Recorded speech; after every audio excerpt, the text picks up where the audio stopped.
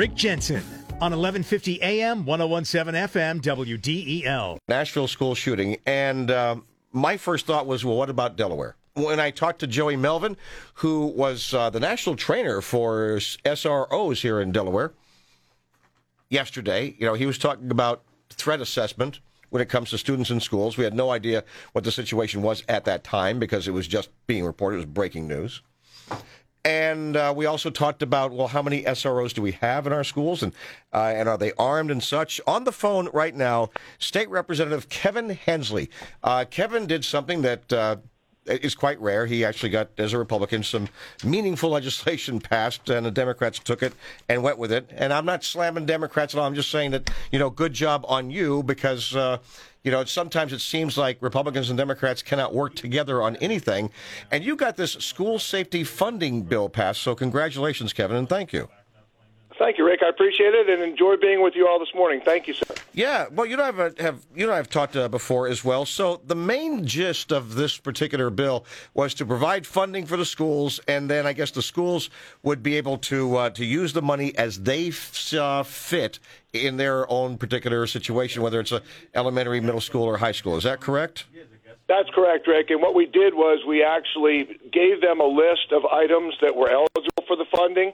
And this bill specifically identified SROs or constables as those being eligible for the funding. I had a previous bill 3 years ago that we passed not include that particular element, and I heard from a lot of districts that wanted the ability to hire an enforcement type individual in the school. So I went ahead and added the line that included particularly constables. They seem to be more popular with the districts only because, frankly, they're significantly less money, typically about half the price of an SRO. So here in my home district of Appoquinimink, I'm pleased to report that they took the money, and we now have either an SRO or a constable, or in some cases both, in every one of our schools in the district today. Now, for people who may not know, a constable is usually, you tell me what exceptions there are,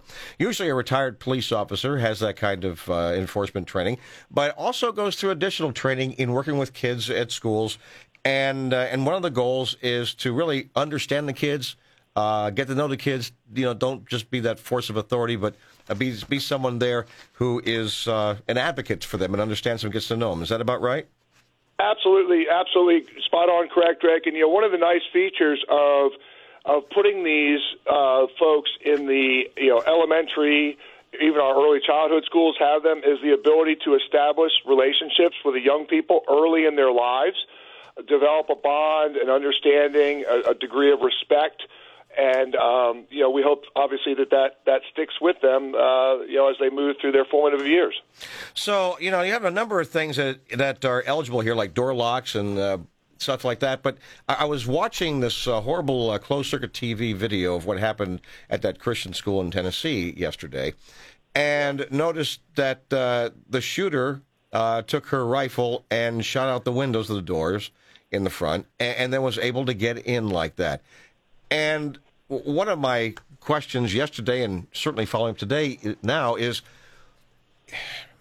money going into schools to prevent that sort of an entry with like bulletproof glass and stuff? It doesn't make it a fortress, but I'm just wondering, are schools doing that sort of thing? Do you know? And are they getting these locks on the doors? What are they doing?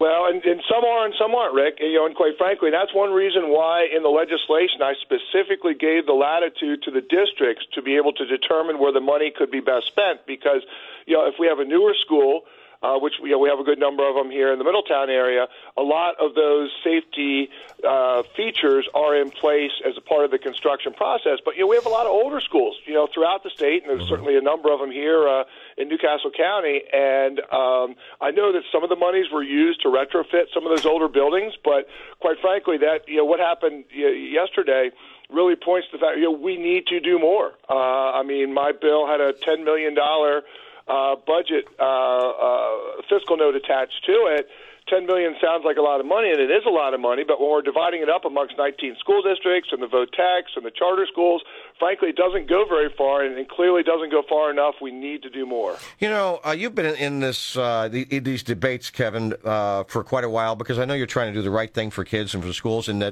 then you have someone like Shannon Griffin, who's with the ACLU of Delaware, saying, oh, no. Research shows that SROs and constables don't reduce levels of school crime. They don't prevent or reduce the severity of school shootings. And she pointed to Uvalde, for example, and such. And I'm thinking, really, you're going to point it to Uvalde? Obviously, if someone had been there at that front door in Tennessee, I know it's a private school, but still, if someone had been there, you know, who's trained with a weapon, and it just seems to me that all the lives could have possibly been saved. And I'm wondering, do we have enough SROs? For example, Kevin, I was talking with Joey Melvin again with Center for Safe Schools, and he said we have about 65 SROs here. Now, we've got over 200 public schools. Right. Do you think that's enough, and what should we be doing if not? Yeah, no, I don't think it's enough. You know, and quite frankly, it really falls into, you know, there are two reasons for that, in my opinion. Number one, you know, the fact that one of them's a budget, you know, and that's what I feel that I've been sent to do by the people of my district in Delaware, sent it over to do in trying to correct that problem and to identify adequate resources. I mean, we've had a budget surplus the last 3 years. We're due to have another one this year. I'm going to push, as my role on Joint Finance Committee, for additional monies for these efforts. So money's issue number one, and quite frankly, what's the price of a life? I don't buy that argument. Second argument is the ability to identify these individuals, you know, that want to work. It's a challenge in this industry, as it is darn near every other industry across the state currently. But you know, we need to figure out a way to incentivize, particularly the retired law enforcement folks that could very easily, like you indicated, have the training and skills necessary to do the job, to, you know, virtually, you know, come out of retirement, if you will, and to take these jobs in our schools. So really, we've got a job to do. We've got to be persistent in getting it done and identifying people and making certain we have the resources to pay them to get them in all of our schools. Yeah, I find it remarkable that you were able to get some meaningful bipartisan support, not just like one Democrat, but I mean a number of them, and even some, you know, I consider to be on the far left, you know, like a Laura Sturgeon and some others, and they were all in favor of this. Do you get the same sense that as you go forward and you want to do more to make schools safer, that these Democrats, especially the liberals, are going to continue to go along with you on this? Well, I sure hope so, Rick. You know, and I really do. And like you said, we had a good number of them. Now, it was not unanimous in the Senate. Right. And quite frankly, it wasn't unanimous because of the pushback from ACLU and some of my colleagues as it related to having authority figures in schools. I just hope that over time they'll reconsider their thought process as it relates to having folks in the schools, and I respect their viewpoint. I truly do, but at the same time, I think that it's made very clear throughout the country that, you know, we certainly don't want to see a similar situation in Delaware, and I'm hoping that their mindset may change a little bit and be more willing to accept having folks in all of our schools. Well, you consider the fact that, you know, okay, societally there are obviously some serious instances where you have police officers who are, you know, killing people who are unarmed, you know, white and black, and as a percentage of the population, more black, and of course that's going to, you know, anger so many people of color. And yet you consider all that, and then consider this. You have a student, or many students, in a school, and the student resource officer is an authority figure, a police officer, and his behavior or her behavior is one that actually ingratiates him or herself to the student who comes from, let's say, a neighborhood where people hate the cops. It's just like, you know, your most extraordinary example there. And they get a whole different idea and concept of, oh, well, look, this is a person too, and they're advocating for me, and they like me, and they're not just arresting me, and it can actually culturally change the way that everybody looks at policing and perhaps even does policing. So I see a lot of positives with that, and I would hope that others would see, you know, some positive with that as well. The main thing, though, is protecting the kids. And obviously your bill, which was passed last year, is aiming towards doing that. And my concern is really, if somebody comes in with a gun, like that woman did down in Tennessee, is there someone there who's armed that can stop them? And it doesn't have to be a gun. All it has to be is a violent intruder. How do you keep the violent intruder out? It could be mass stabbing. It could be, who knows, any sort of weapon at all. And I think that's the key. Are these schools, Kevin, reporting specifically how they're spending this money on keeping schools safe to either you or a committee? Yes, they are. Yeah, they have a responsibility to report it to the Department of Education, and I have gotten regular reports from them as to where the money's been spent. We actually had a couple instances where districts had not spent all of their allotment, which caused me some concern. So reached out to the districts and found out that they were holding it back just with an upcoming project coming online relatively quickly, and we're anticipating using the money for that. So, yes, no, there is a checks and balances. That's one reason why I specifically listed in my legislation what items would qualify for the funding, just because clearly I wanted the money to be spent in the right places. Do you recall offhand, and I know it's been a year, but, some of the items, and if you don't, I mean, I understand, it's been a year, and it was a lot of work. But do you remember some of the items on that list that would have prevented somebody, armed like this woman was in Tennessee, from being able to shoot her way into a school? Yeah, there are several. First and foremost, you mentioned the bulletproof glass. Another one that a lot of districts took advantage of, particularly in their older schools, were secured vestibules. Many of our schools, and unfortunately some are still this way, where, quite frankly, you can just kind of wander right in, right into the main office area. So I do know some of the older schools actually added those secure vestibules with bulletproof glass. And some added bulletproof glass to some of the other windows on the main floor of their schools. But again, I know for a fact that not all of them have it. And as such, I think we need to continue to be vigilant in our efforts to make the buildings as secure as possible, and then having individuals in the schools, as we're talking about, that can protect the kids and the staff. Sure. It's Representative Kevin Hensley, Republican, who, again, worked across the aisle, got a meaningful bill passed to protect kids here in Delaware from something happening like it did in Tennessee yesterday. I want to get to Ray, 302-579-1017. Yeah, Kev, I take calls. I know you didn't expect that. No worries. It's okay. You got people yelling at you all the time, I'm sure. Hey, Ray, you're on with Kevin. What do you want to say? Hey, Rick. Hey, hi, Kev. Hey, got a question.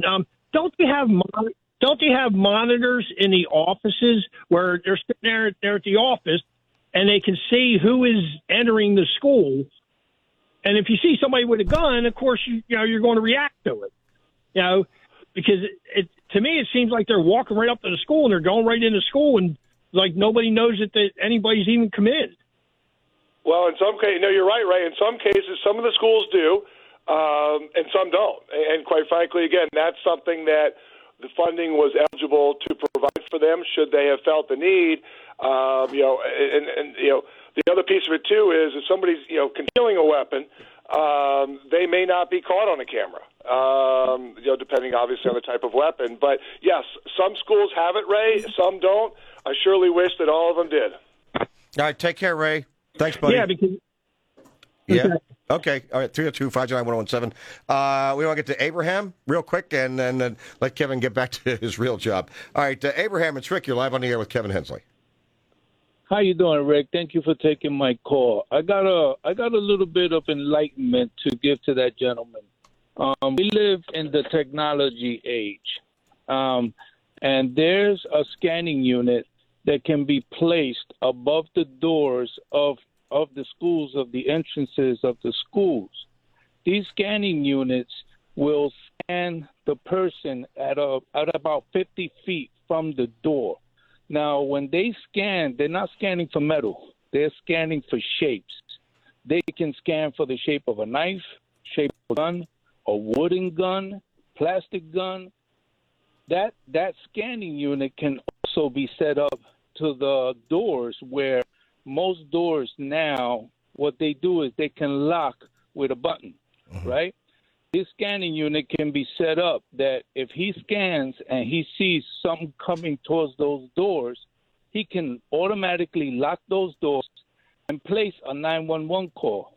As we know, timing is everything, response time. Now, if we have to wait for someone inside the school to call 911, that takes 2 or 3 minutes more off of the time. If this unit is set up to lock the doors and place the 911 call, we're already ahead by a few more minutes. They need to look into the technology. Do you know what the technology is called? Is there a common name for it that you know of? Well, I can tell you, I work for a company that has a service contract on robots, and these robots are made by a company called Nightscope, and they're made in Silicon Valley. They're made in the U.S. They also have several different types of robot, and that scanning unit is on a robot that doesn't move. He's like can be set up in the airports, right? Yeah. And everybody that walks within his radius gets scanned. Got it. So all right, I'm going to get back to technology is out there. Understand, Abraham. I'm really glad you listened, and I'm really even more happy that you called in with this information on Nightscope. Thank you, sir. Yes.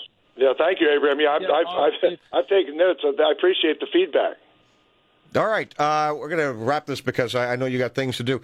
So, bottom line, $10 million, safer schools. Schools are allowed to use the money as they choose. They are reporting to you. Is it you or a committee? Who all are they reporting to there, Kevin? They're reporting to the Department of Education, and then I, in turn, am reaching out to to DOE for the data. And are you going to have a public report on this? Yes. Excellent. Yes. No pressure. Absolutely. No pressure. But we're in the I know it's spring. It's the first semester of this legislative session, so I'm not asking you for a first semester report, but it'd be lovely to get something sometime. It will be completed before the end of the first semester, Rick. Absolutely. The first semester of our 2-year legislative sessions. All right, Kevin. Look, listeners give me homework. I'm not the one doling it out, man, and I don't know what your schedules are. But I think that people would benefit from knowing, and it would not be just me, but perhaps information sent to WDEL News as well. Sure. Because we're very separate. Got it. All right, absolutely. Kevin, be happy to make that happen. Kevin Hensley, state rep. Thanks so much for your work. I appreciate it. It's my pleasure, Rick. Have a great day. Thank you, sir. All right, you too. 302-529-1017.